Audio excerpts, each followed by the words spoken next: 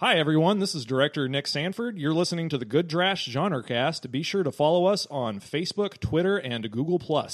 But don't follow us in real life, because we've had problems with that before. Yippee-ki-yay, motherfucker. Good Trash Genre Cast. Listen to me. You look like a What?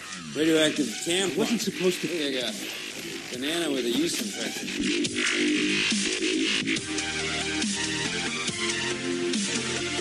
How did I come to this? Not again. I played Richard III. 5 curtain calls. There were 5 curtain calls. I was an actor once. Damn it, now look at me. Look at me! I can't go out there and I won't say that stupid line one more time.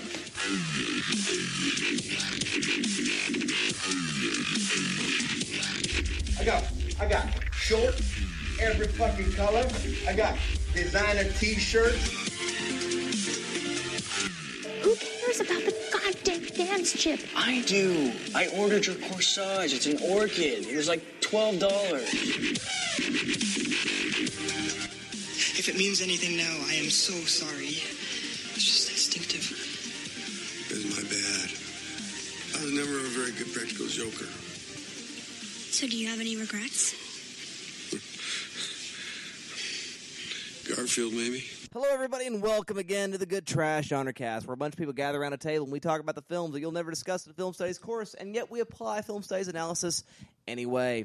We're gathered here talking about the movie Twister, which is a documentary about the children's board game / calisthenics game. And we're very, very excited to be talking about that today. Let's identify the disembodied voices, beginning with our guest host, award-winning filmmaker. If you would, sir, go right on ahead.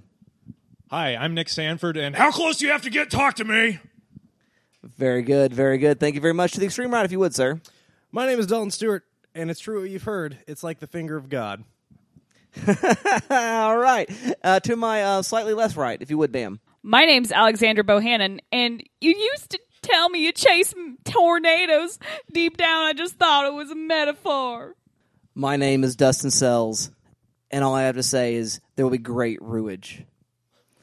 And I'm so glad to be with you all here talking about the film Twister. And again, dear listener, we're going to need to warn you, this is not a review show. It's an analysis show. There will be spoilerific spoilerages. You'll find out who won the game of Twister. Darn those blue dots. And we'll find more about that here in just a little bit. Left hand on yellow is a real motherfucker. Man, it'll get you every time.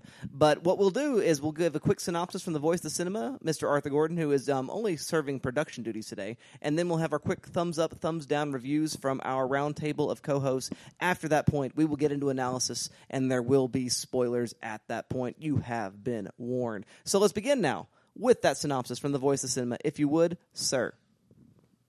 Bill and Joe Harding, advanced storm chasers on the brink of divorce, must join together to create an advanced weather alert system by putting themselves in the crosshairs of extremely violent tornadoes. Well, that's accurate. That's what It's happens. such a great synopsis until on the brink of divorce gets thrown into it. I mean, which is what 4 words in. But yeah, indeed. It was, and 3 of those were their names, right? So there you go, dear listener. Now you know what the movie's about. If you've been living under a rock and haven't happened to have seen this particular film, let's begin with those quick thumbs up, thumbs down reviews. I ask you first, Miss Alexandra Bohannon, what say you? I mean, this is an extremely watchable movie if you want to put something on that you don't necessarily need to pay attention to, but want to check in and out of and enjoy it in the process. I think that's definitely the purpose of this film. This isn't high art cinema. This isn't pinky out type film viewing. There are some, I think, just like some weird tone issues with this, especially considering some of the score choices. Oh my God, there's so many strange tone choices in this movie. Yeah. There's some. I really enjoyed the cast. The cast is great. It was so weird seeing Philip Seymour Hoffman not top billed. He was like 3rd or 4th on that, and then just some other familiar faces as well. Overall, it's a pretty solid movie. I know there are some issues with it, and of course, there's nothing I could critique too much besides that. Tornadoes make things inexplicably spontaneously combust if you take them into the Twister. That I'd say that's the biggest factual thing. But overall, it's a fine movie. I don't know if I feel like ever watching it again, but pretty entertaining for blockbuster fare. So that's about what I'd give it. Thank you very much, Mr. Alexander Bohannon. Mr. Nick Sanford, what say you in terms of review? I think Twister is, and I'm not exaggerating when I say this, the Oklahoma Casablanca. That is the most perfect film that has ever been based around Oklahoma. I saw this when I was 6 years old. It started my fascination with tornadoes, which has continued today. It has also started my fascination with blockbuster viewing. I love this film more than I love most of my family members. I give Twister 18 killing yourself won't bring your dad backs out of 18. Thank you very much, Mr. Nick Sanford. Mr. Dalton Stewart, what do you say in terms of review? I don't care what he says. I mean, Nick's right. This is probably the most perfect depiction of Oklahoma on film that exists. Yes, I would agree. The problem is there's not very many. The only other one I can think of off the top of my head that's set like entirely in Oklahoma is Where the Heart Is, which features the only thing Oklahoma is more familiar with than tornadoes, and that's babies born in Walmart. Yeah. So that's kind of, but that's a film that's like, isn't Oklahoma so country and folksy? This movie seems to have a real appreciation for Oklahoma that a lot of other films that I've seen set here don't. Yes. John DeBon really, I think, did a really good job of capturing small town Oklahoma and not in a pandering way or aren't they so cute and folksy and dumb and country. It captured small town Oklahoma without talking down to it. Which is something that is really impressive. And it gets Oklahoma right, which another tornado film, Into the Storm, does not do at all. It has a fire tornado. There's a fire tornado in that movie. It's fabulous. But it's also set in a town called Silverton. There's no Silverton in Oklahoma because there's no goddamn silver There would here. never be a Silverton, Oklahoma. No, because we don't have any silver. If you directed Into the Storm, I want to hurt your butt. You loved that movie and you know it. I was there when you saw it.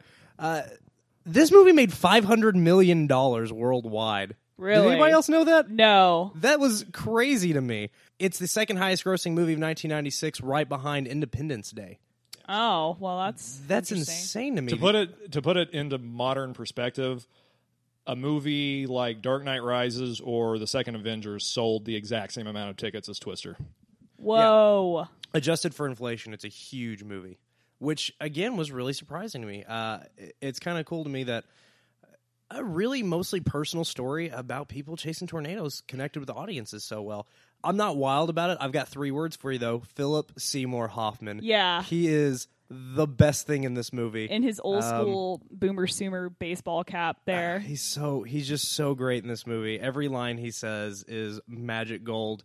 And it just goes to show you what a talent we're missing out on. I'll say this: Bill Paxton driving through that house is about the hardest I've ever laughed in a movie. I thought that was so cool. That was You're so right. cool. It is so cool. It's the hardest I've ever laughed. That moment is very much a game over, man. Game over moment. I kept quoting Bill Paxton's lines from Aliens while we were watching this. Of course. Because why wouldn't you?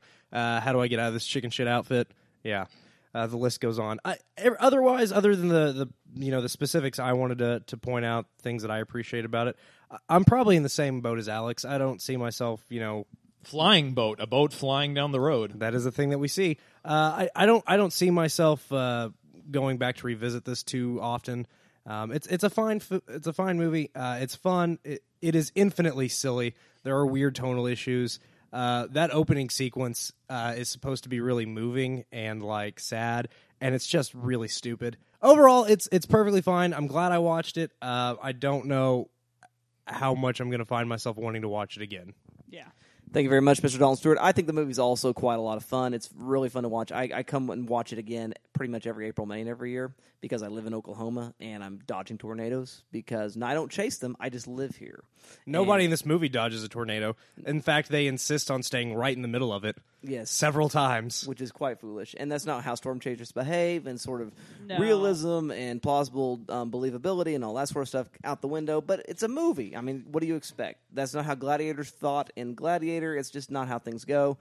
Deal with it, right? How does that therapist never seen a tornado in her life? I know. She clearly has an Oklahoma accent. Yeah. Maybe she's, yeah. I don't understand. Have you ever been in a car right next to a tornado? It's pretty scary. She acted like she's never seen one before, though, which was just really strange to me.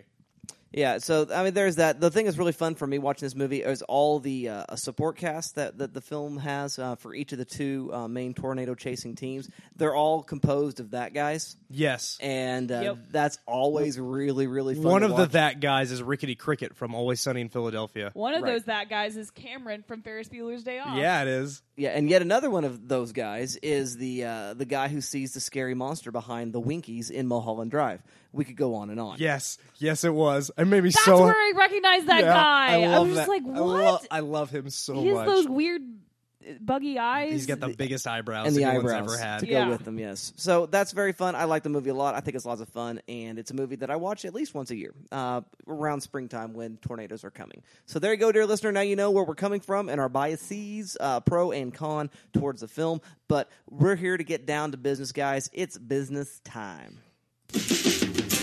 It's business. It's business time. I know what you're trying to say. You're trying to say it's time for business. It's business time. Ooh, it's business. It's business time. And that business in question, dear listener, as always, is analysis. And so I go to you first, Mr. Dalton Stewart. What analysis bring you? Well, it happens occasionally on the show where we all watch a movie and then text each other afterwards and say, what the hell are we going to talk about? But I will say this about Twister.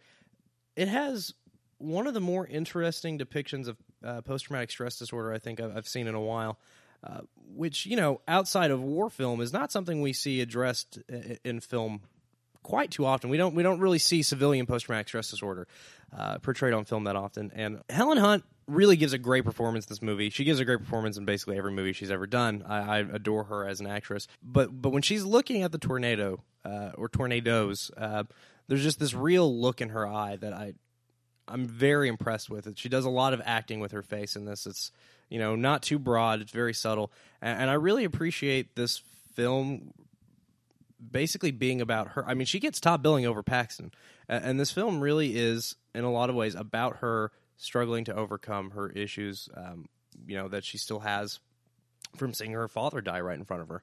And by the end of the film, she seems to have finally kind of come to terms with this death wish she seems to have. I mean, throughout the film, it's very clear she does have some sort of a death wish, or at the very least, total disregard for her own safety. And by the end of the film, she finally gets what she wants. She wants to be inside of one.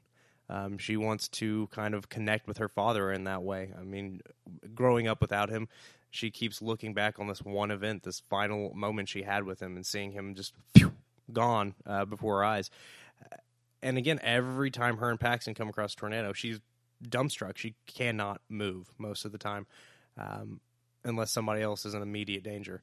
And I was really struck by that. I think it's a very moving depiction. I think it's a very interesting depiction, and I think it's very important that we show that, something as commonplace as the loss of a parent can really have a profound and long-lasting impact on your life, and can really force you to struggle throughout your life. Again, post-traumatic stress disorder is not something that is only located on a battlefield. I mean, life is full of painful moments that can scar us no matter, where that pain comes from.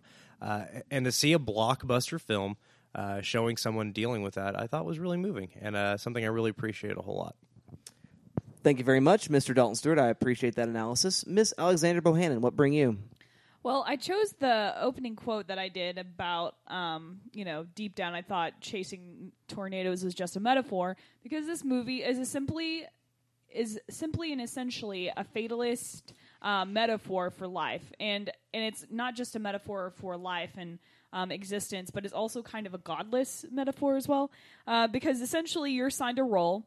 Your role may be, someone that's chasing the action, someone that's really in doing all this outlandish stuff, or you might be just kind of standing by the sidelines. You may be very wealthy, you might have a lot of resources at your disposal, you might be very poor and not have a lot of those resources. But ultimately, it doesn't matter to the universe, because in this universe of the film, there is no God. It's just nature and the force of nature. It doesn't matter to the universe your situation, your circumstances, because whenever it's your time to go, it's your time to go, and then that's it. I mean, that's all that happens to you. I was really really struck by how Cary Elwes's character dies. He dies. Like, he gets a some kind of like corn structure to this truck in the middle of his windshield and then gets swept under the tornado. So there's no question. And then blows up. That sucker is dead. And then it blows the fuck up. Yes. They kill him and his driver really hard. This movie Yeah. wants them to pay for their sins. Yeah, so I mean, I was really shocked by that completely, because whenever watching the film, I'm like, Cary Elwes is supposed to be this bad guy. He does it very well, all this stuff, but he doesn't necessarily seem ultimately bad. They're both questing after the same goal. They're both trying to save people. This guy is just maybe a little more douchey in going about it, and he might be a little more self-serving in going about it, but, there's a lot of weathermen and a lot of people are self-serving and still do great things with their lives. So, fate doesn't really care about your wealth or happiness. If it's your time to go, it's your time to go. The same issue for Helen Hunt character's father. It was his time to go, and he went. And so in this world of Oklahoma as depicted in the film, and this world that is depicted in the film totally, it's pretty godless, bleak interpretation, which is very strange considering you brought up the choral scoring during all this tornado sequence. Dustin brought that up, actually. Okay. Yeah, all of these really like churchy kind of like whoa kind of score moments. Are we supposed to be revering this tornado? Is this force of nature supposed to be the God in this film? I don't necessarily... The finger of God. The finger of God. It seems to me like the God of this film is the God of the philosophers, the capricious, distant, removed God who just exacts judgment, again, capriciously, randomly, and not anything to do with the gods of the major world religions, which is typically much more relational.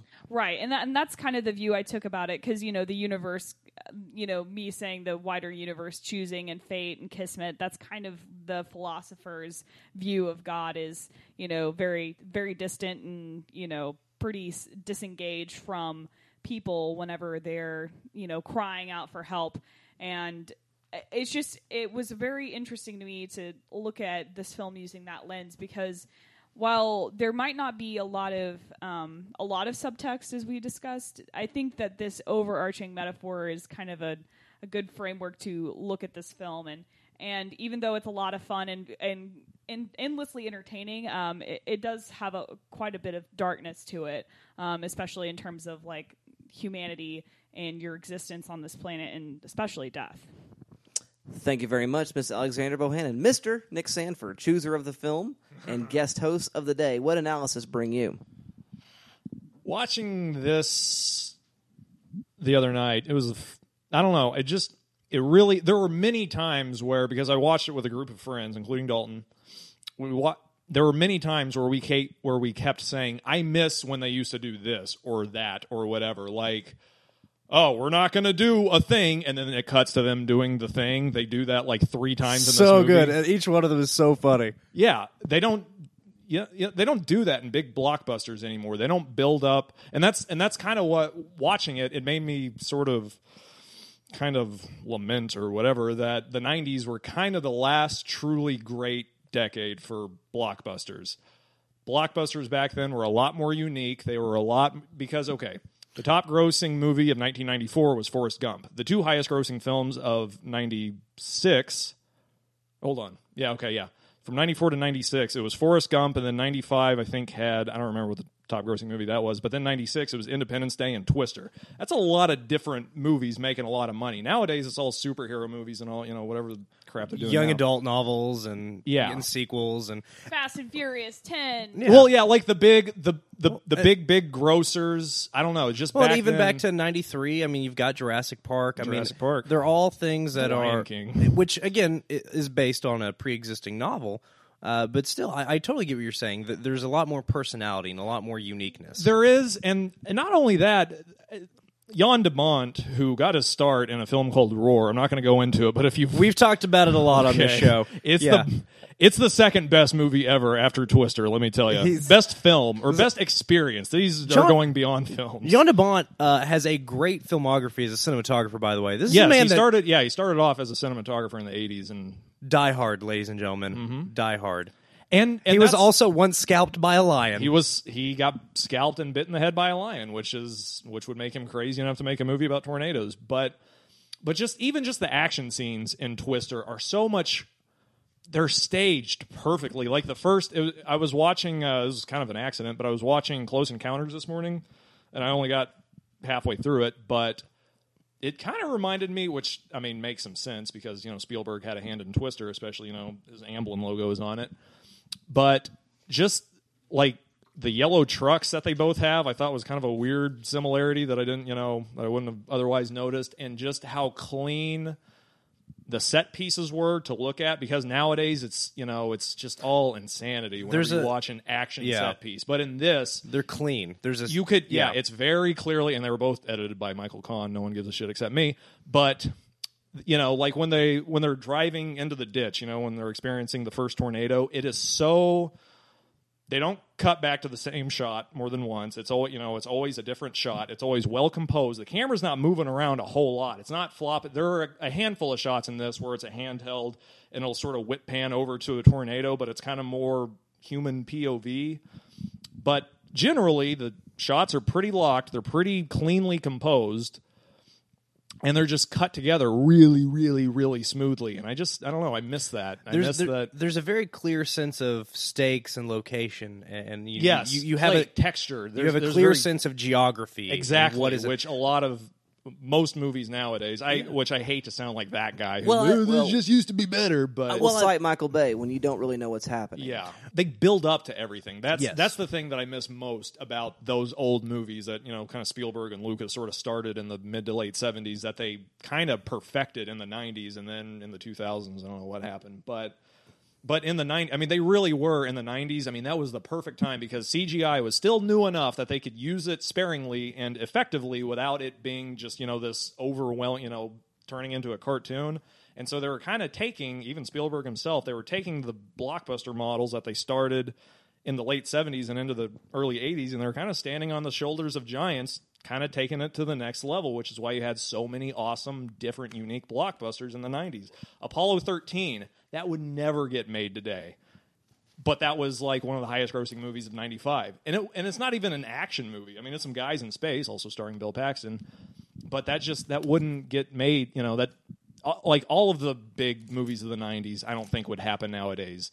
We got a Twister movie like last year, Into the Storm, but it was, a low budget, rinky-dink, goofy, whatever that was. They didn't monstrous piece of shit. They didn't put huge international star Helen Hunt in it, and that just I don't know. It seems like that's kind of a loss nowadays. There are a handful of movies that I think kind of continue that, but I don't know. I really miss how clean set pieces, and even we were making fun of it, but like at the end, whenever they're in the tornado and it's like this religious experience.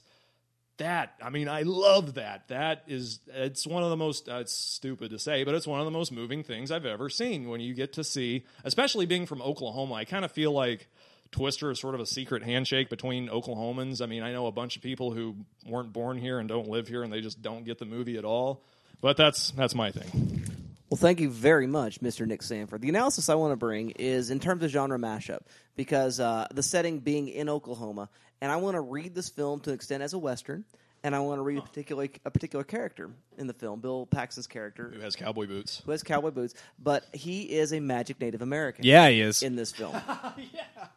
And as you know from Tonto and other, stereotypical magic minorities. Billy from Predator, who we mentioned a few weeks ago. Or Billy Jack himself. Yeah. All the Indians are called Bill. I'm just pointing that out. And thank you for bringing up Billy from Predator. You're welcome. That's precisely that. Now, I want to say that what Bill has tried to do is civilize himself and leave the tribe. That the the tornado hunters themselves are this sort of ragtag band of gypsies. Ragtag, jag of death. You want a bag of gypsies? I'll get you a bag of gypsies.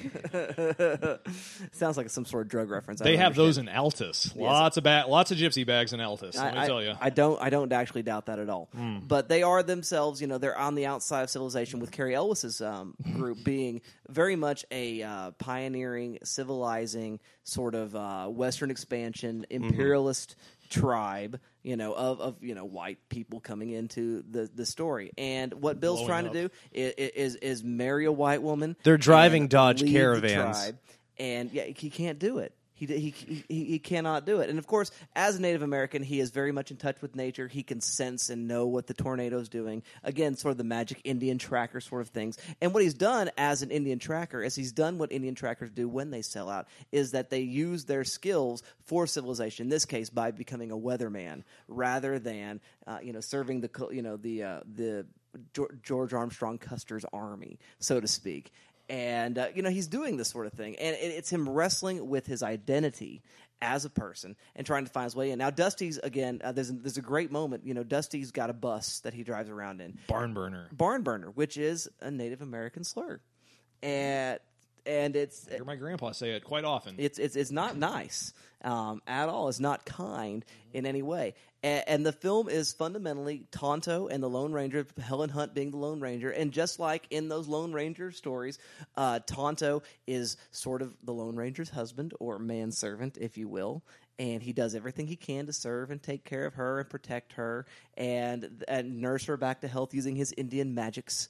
And that is fundamentally what's happening throughout this film. But what they've done narratively in constructing his character is they've created a magic Native American by setting it in Oklahoma, which is, of course, Indian territory formerly. And they're making use of those sort of things. And he's Native American and Indian as a pass-through, in so much as Chuck Norris's Cherokee, which is Balderdash. And I don't mind saying that, Chuck Norris jokes aside. And that's kind of what the film is doing is in terms of its narrative tropes. Now, interestingly, Helen Hunt's also this... Her aunt, seems... Well, she's a shaman. Yeah. She's a medicine woman. Yeah. She's got all the big wisdom. He was supposed to pine for you for the end of time. Like, so she speaks in fortune cookie wisdom, right? Yeah. As all magic minorities tend to do. And so she is the old, aged magic grandmother. And so the film is using that particular tropology, if I can create a neologism, and doing that in such a way to connect it to the only genre that really grounds itself in Oklahoma in any way, which is the Western. And so I find that to be narratively interesting and also sort of racial politically suspect in a lot of ways. But my brain just shit its pants. Yeah, mine too. But I like it. And as a Native American person, Bill Paxton's character, in opposition to Cary Elwes's character, is much more physical. He's much more nature in tune. He tries to start a fist fight with him, and Cary Elwes is cerebral and distant and basically European white. And literally European white. Super, super, super white. I'll tell you what. Not anymore. Now he's just red and charred black. Because the car blew up. Yeah. It took me a second. Well, all I would want to say in conclusion is that with this reading, what Twister does is it turns storm chasing into the westward expansion of science and commerce into something that's much more organic and somewhat magic. And I find that, again, just to be interesting and slightly suspect politically. So there you have it, dear listener. Thank you, dear co-hosts, for that really, really fascinating analysis. We come now to a point in the show where we must render a verdict. We must select shelf or trash. And based upon that selection, we recommend an else or an instead. And I begin with you, Mr. Nick Sanford. What say you? As I said earlier, I have a poster of this in my kitchen at my apartment a bit, and it's a unique poster. It's not like the Helen Hunt, Bill Paxton running that you always see. It's just a Jeep driving toward a tornado. So yeah, it's okay. No, definitely on the shelf. Else or instead. Else, I have a couple. They're both by the same director. Dalton's gonna roll his eyes. I don't give a shit. The first else would be Dark Knight Rises, because like Twister, it has a main character who's really self-destructive and just wants to die for 95% of it and then finds the will to live in the last 5%.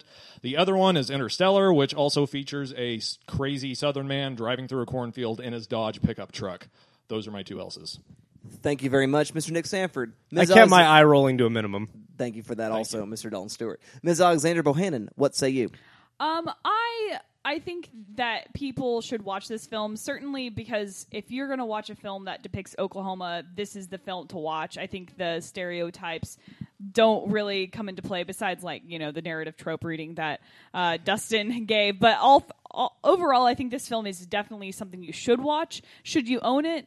That's a personal preference. I tend to not own movies, so I'd say stream it. So there you go on that. Overall, I'd probably give it 31 great Philip Seymour hairstyles out of a possible 45. So that's my rating there. And then I would also recommend for you to watch Else. Maybe try The Day After Tomorrow for that kind of big tier destruction type film. And then last year, in terms of a blockbuster, I'd recommend Godzilla 2014. Yeah, so that's you love those big spectacle, destructy kind of movies, and both blockbusters. So there you go. Thank you very much, Miss Alexandra Bohannon. Mr. Dalton Stewart, what say you? Shelf or trash, and then your else or your instead? Well, I hardly think it's shelfable. I also, wouldn't subject it to the trash because I've given much worse films than Twister a pass on this show. It's very watchable. It's very entertaining. It's a lot of fun. It's very silly and good for a laugh. And also it is very well shot, and there are moments of genuine suspense that I found very affecting. But I can't recommend you own it. At any rate, I give it 18 giant plates of steak and eggs out of a possible 35. Oh, that looks so yummy.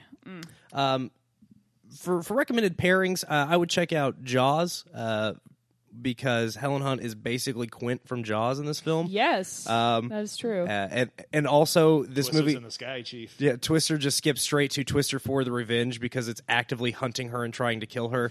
And then the Sharknado thing, that kind of works well with it does capture a lot of that same thing of, man versus nature or woman versus nature in this case, and having a grudge against something that has no opinion, that is merely an unfeeling killing machine of nature. So check that out. I think there's some fun symmetry between Twister and Jaws. Also, we were talking before we recorded, and Arthur happened to bring up The Grapes of Wrath, which is just a great film about Oklahomans and the Oklahoman experience and the history of the state. So I would really recommend that. Grapes of Wrath is just a phenomenal film. And those are my picks for Else or Instead with Twister. Thank you very much, Mr. Dalton Stewart. I am going to go ahead and say shelf. I think it is a shelfable film. I think it's fully watchable. I think it's fully entertaining. I think it's worth having just to put something on.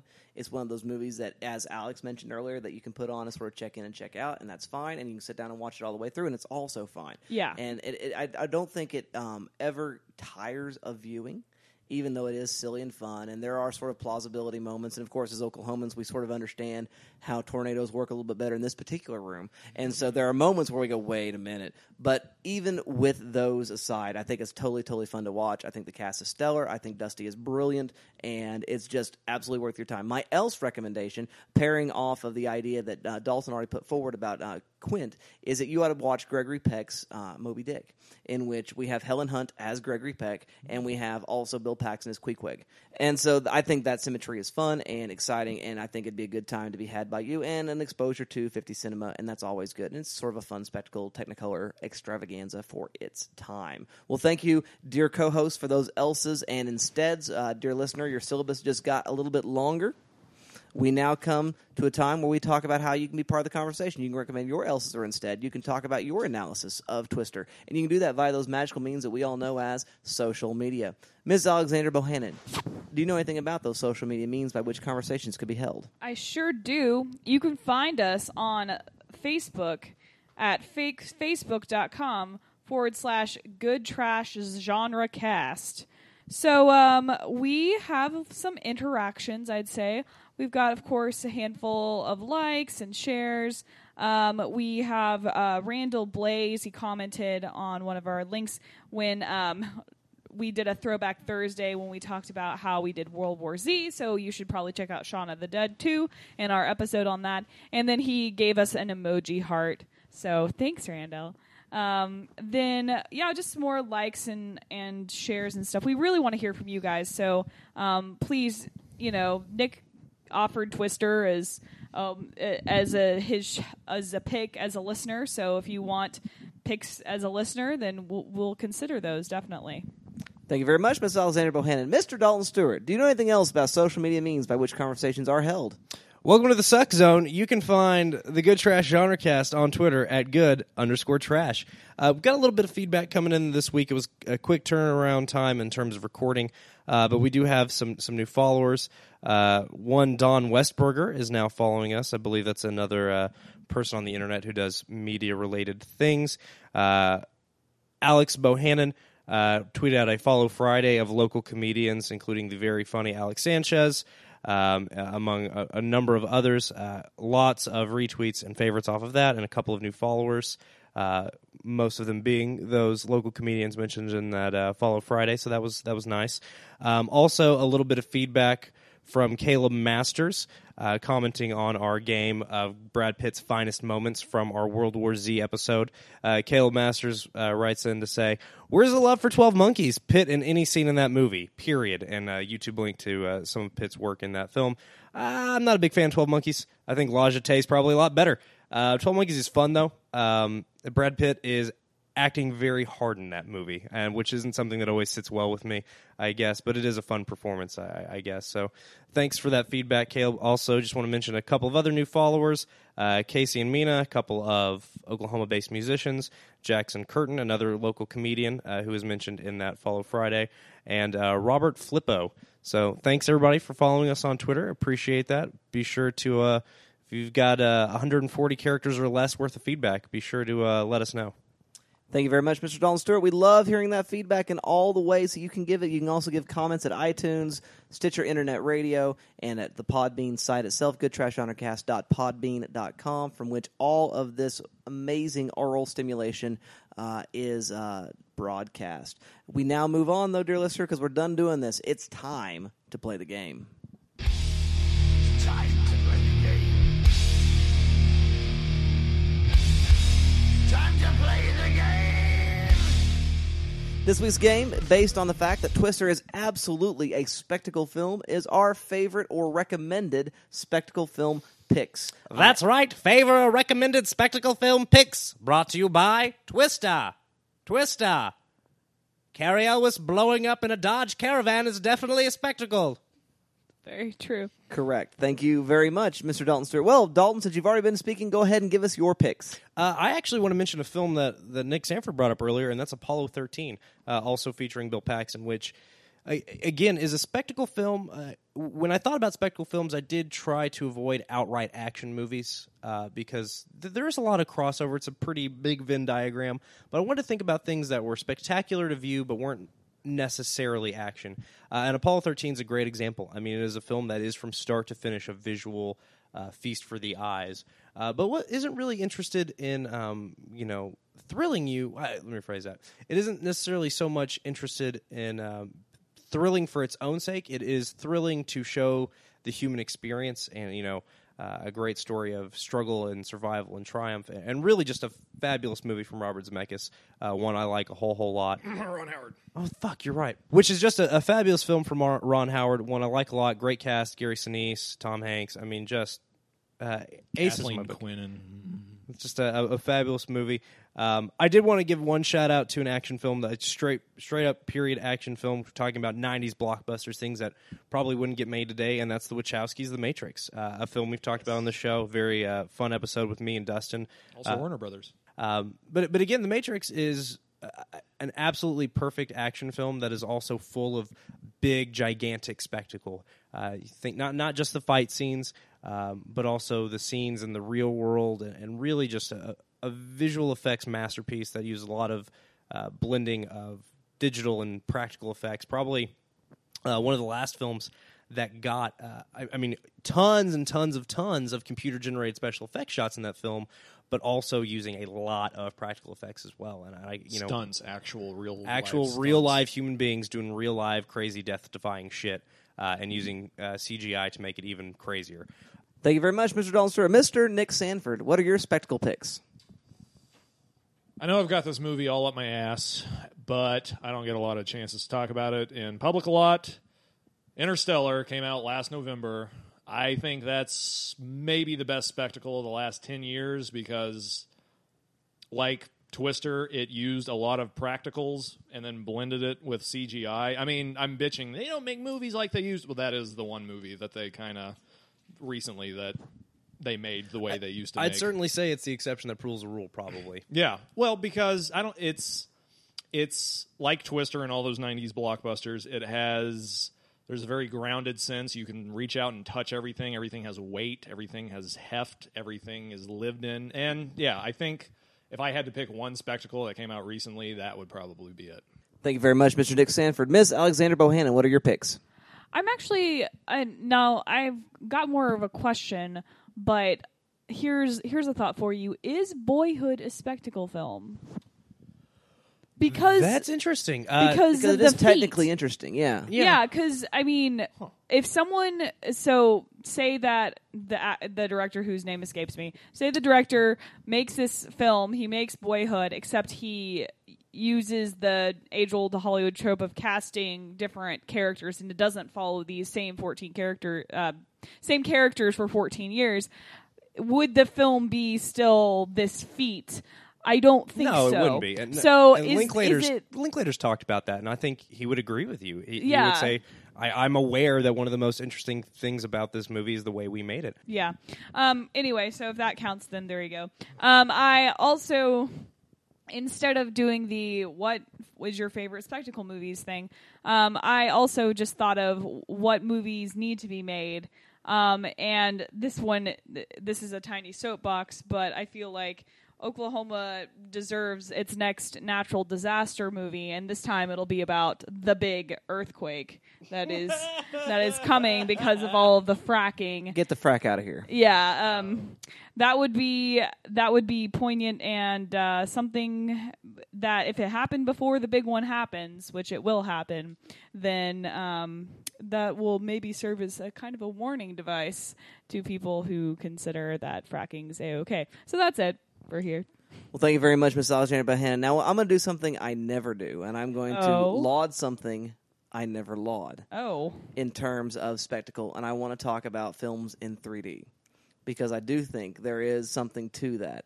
And one of the first film I would name is Life of Pi, which absolutely is spectacular in every sense of the word, especially when experienced in 3D.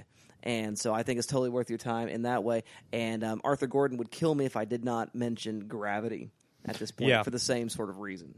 Yeah. It is absolutely important, and it's something to be said for that. Now, I think there's something kitschy and gimmicky about 3D generally, and these films managed to escape that to a lesser extent. Martin Scorsese's Hugo does something similar, but those are two examples of this new technology being used that I do find to be spectacular. Now, in terms of spectacle in general, I have to do a little auteurism in the auteurism of spectacle, and I have to say one name, and that is Ridley Scott. Absolutely. If you say Prometheus, if you say Alien, if you say Blade Runner, if you say Gladiator, the man knows how to do a period piece, the man knows how to do a science fiction piece, the man knows how to do any sort of piece and make it visually sumptuous, to give it some grandeur and some scale in ways that's amazing. And again, as Dalton mentioned earlier, this idea of being lived in and the sense of reality that happens in those films. And so I think you can do no better than, in terms of auteurism, when it comes to spectacle, than to look at the films of Ridley Scott. That was a fun game, guys. It was. Absolutely it is. Let's move on and conclude the show as we always do with what's got us fired up this week in pop culture.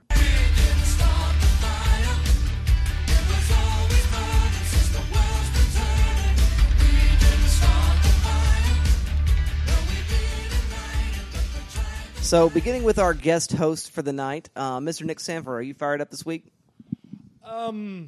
I guess the only thing I'm fired up about, I saw a train wreck this morning. It wasn't a train wreck. I didn't think it was the best thing ever. I think it suffered from some things that all of Apatow's films suffer from, but it didn't really become apparent until his last couple, which is they're a little too long. I mean, it's fine in 40-Year-Old Virgin and Knocked Up that, they go on way longer than, most comedies do. But Funny like, People's almost 2.5 hours long. Do what? Funny People's almost 2.5 hours long. And I like Funny People. I love Funny People. My main problem, well, it's sort of become a problem. When I saw This Is 40, most of the movie seemed like it could have been cut out. Like, that should have been like a 15-minute short. You know, it was just, I don't know. And I wonder, it seemed better with Trainwreck because, one, someone else wrote the script. And two, he's had a long, he's had 3 years since his last film to sort of kind of, not rediscover himself, but sort of, prime himself up again in a way that he kind of hadn't been, because his first 3 features were all just, or his first 4, or one after the other after the other. And so it was a little better than, some of the problems that he's had. The camera actually moved. That was really cool to see the camera, almost shit my pants because he actually tracks with someone in a Judd Apatow film. And that was, that was something. But generally, I like Trainwreck, and so that was my thing. Thank you very much, Mr. Nick Sanford. Mr. Dalton Stewart, are you fired up this week? A little bit. I finally finished Batman Arkham Asylum. I'm not about to hunt down all those goddamn Riddler trophies, so I watched the super secret 100% endings online. You know what? That's a big damn game, and it really is a lot of fun, and probably one of the finest depictions of Batman anywhere on anything. It really is that good. Very moving and really captures the mythos and does some very interesting things with it. So I'm glad it was an experience. It took me a long damn time to finish it, but I'm glad I did it. Rocksteady makes the heck out of a video game, and I can't wait to see what they do now that they're putting Batman behind them. Lastly, after we discussed World War Z, and not shutting up about the book for an hour and a half, I decided, you know what? I need to listen to that audiobook again. Unfortunately, somehow between my phone and my computer, I cannot find the audiobook that I had downloaded, 5 years ago. So I went looking for it, and I was like, oh, I'll just, I'll buy it or whatever. I found an unabridged version. The version I had was a thoroughly abridged. It's only about half the novel. It's mostly the most important parts. About 2 years ago, in advance of World War Z, the film coming out, they released an unabridged audiobook. They had recorded a few chapters that had been cut from the audiobook and released it as like the Lost Files or something. I'm probably an hour into this unabridged version, and man, it's fabulous. Max Brooks is a great narrator, has a great voice, and they got a hell of a voice cast that really tells. It plays like a radio drama. It's fabulous to listen to, and just reminded me of how good World War Z the novel is in comparison to that mostly lackluster film we talked about last week. Thank you very much, Mr. Dalton Stewart. Miss Alexandra Bohannon, are you fired up this week? Mildly fired. I learned recently on a comic book podcast that, half of this podcast was devoted to discussing Archie, which I still have yet to pick up, the new re-release version of Archie. Have you? Okay. All right. Well, and then they also discussed how Invader Zim is now being given the comic book treatment. So that'll be something interesting for me to pick up as well. Also, Pauline Kael, pretty much the namesake of our show, since we take the title, Good Trash, that comes from a quote by her. There's actually a Kickstarter for her, a documentary about her life that I've tweeted about through our Good Trash Twitter account. So if you're interested in seeing that come to fruition, I certainly am, especially since she's practically our patron saint here. I'd be interested in checking that out. Yeah. Thank you very much for all that. I am fired up about a thing in not a positive way. As we were recording last week on Wednesday, we were getting the news updates about the theater shooting down in Louisiana, about Trainwreck, a film that Nick already has mentioned today. And I am fired up in that I feel violated. Yes. And this is just on the heels of the final sentencing, or rather conviction, of the Aurora film shooter for The Dark Knight Rises, and those kind of things just make me insane. They really just set my hair on fire, and I'm tired of this. movies are magic and they're wonderful things, and the one thing that film does is it creates a communal experience among strangers, and for someone to come in and violate that is just something that disturbs me so terribly.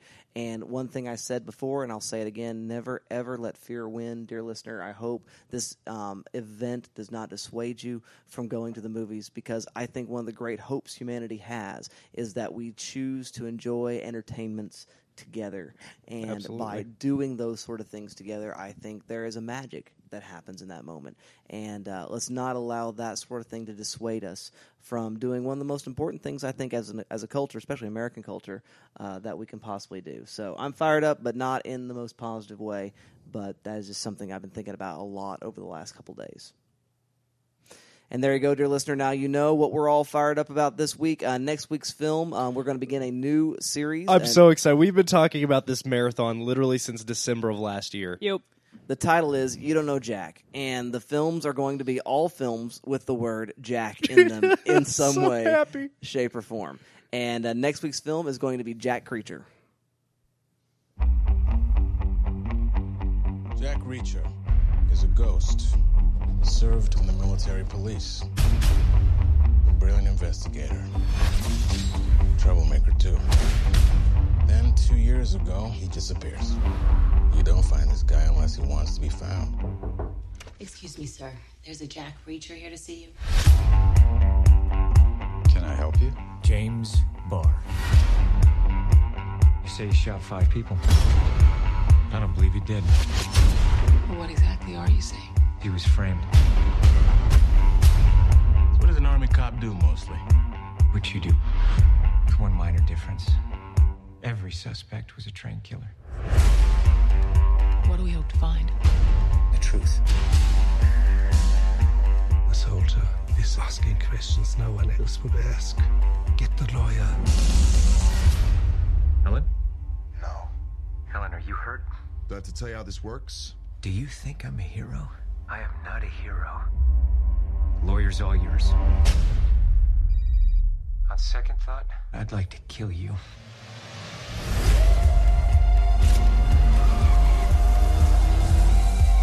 They want me to run. But I'm gonna finish this.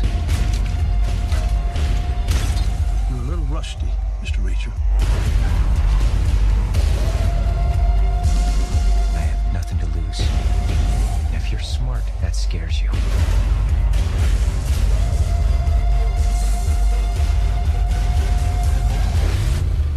He doesn't care about the law. He doesn't care about proof. He only cares about what's right. Out of the car!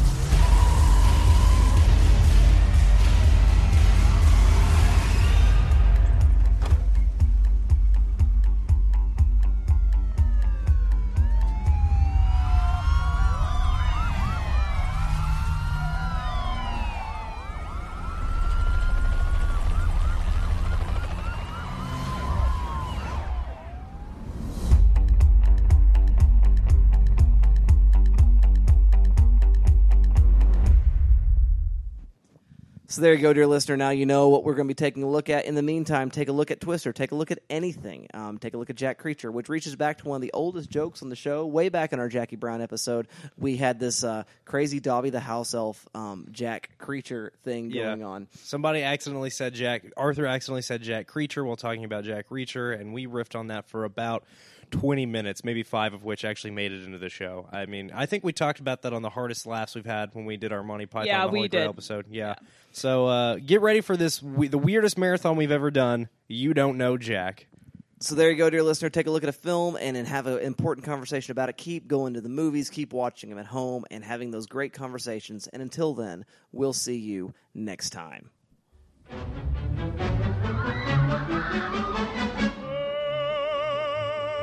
Oklahoma, where the wind comes sweeping down the plain, and the waving wheat can sure smell sweet when the wind comes right behind the rain. Oh, Oklahoma, every night my honey lamb and I sit alone and talk and watch a hawk making lazy circles in the sky. We know we belong to the land, and the land we belong to is grand. And when we say, I-E-I-O-E-A, we're only saying you're doing fine, Oklahoma, Oklahoma, okay.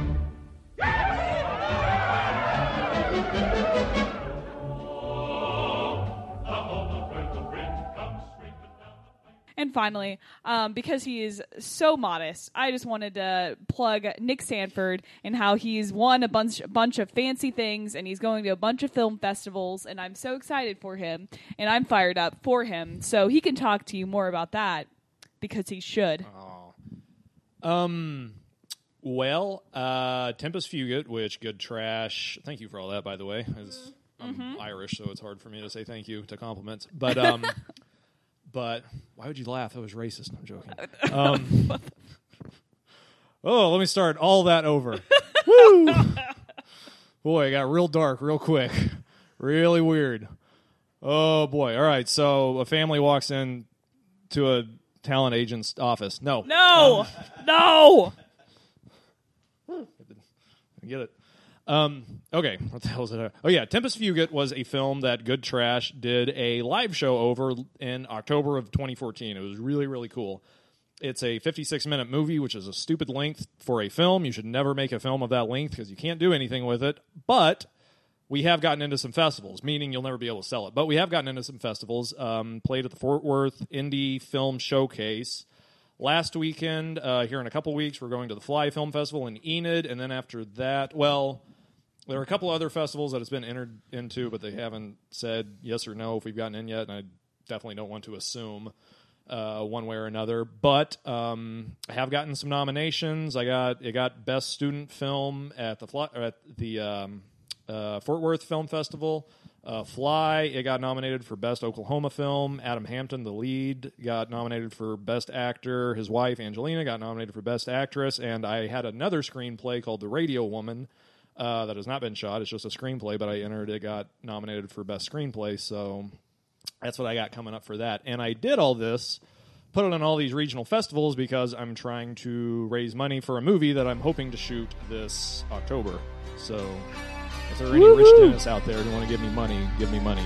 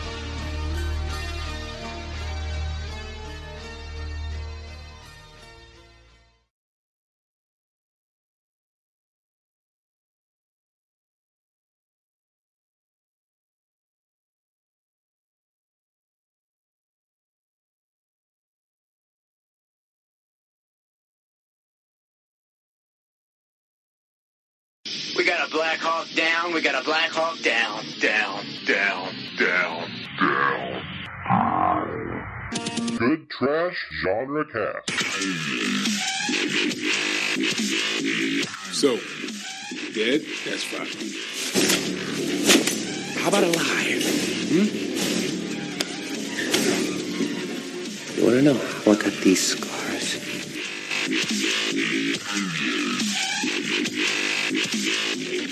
Can you spell it? D-J-A-N-G-O.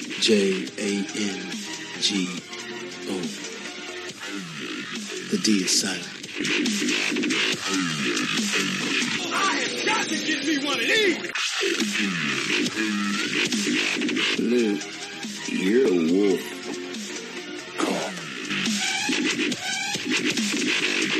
What are these? What are you doing with these? Okay, I get it. I'll release the No. books. Who gave you these? Who taught you about these? Learn it from you, okay? I learned it from watching you! If it bleeds, we can kill it. It's your last chance to walk away. Are you kidding? It's 5 against 1. It's 3 against 1. How do you figure? Once I take out the leader, which is you, I'll have to contend with 1 or 2 enthusiastic wingmen. The last 2 guys, I always win. Well, you done this before? It's getting late. Remember, you wanted this.